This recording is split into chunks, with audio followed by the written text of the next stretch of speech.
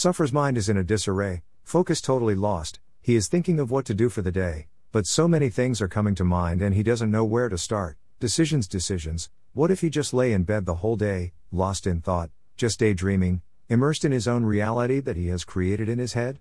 It's so nice inside there, inside his head, he can control characters, how they speak, the outcomes of situations.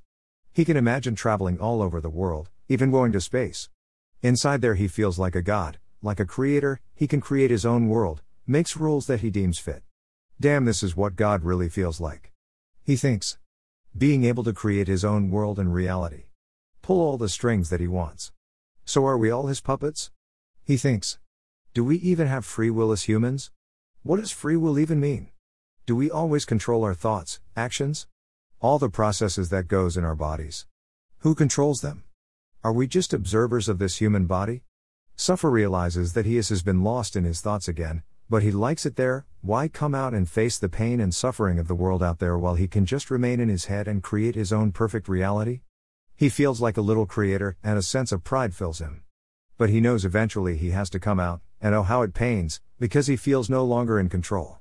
He feels powerless, he feels like one of the puppets that he has created in his daydreams.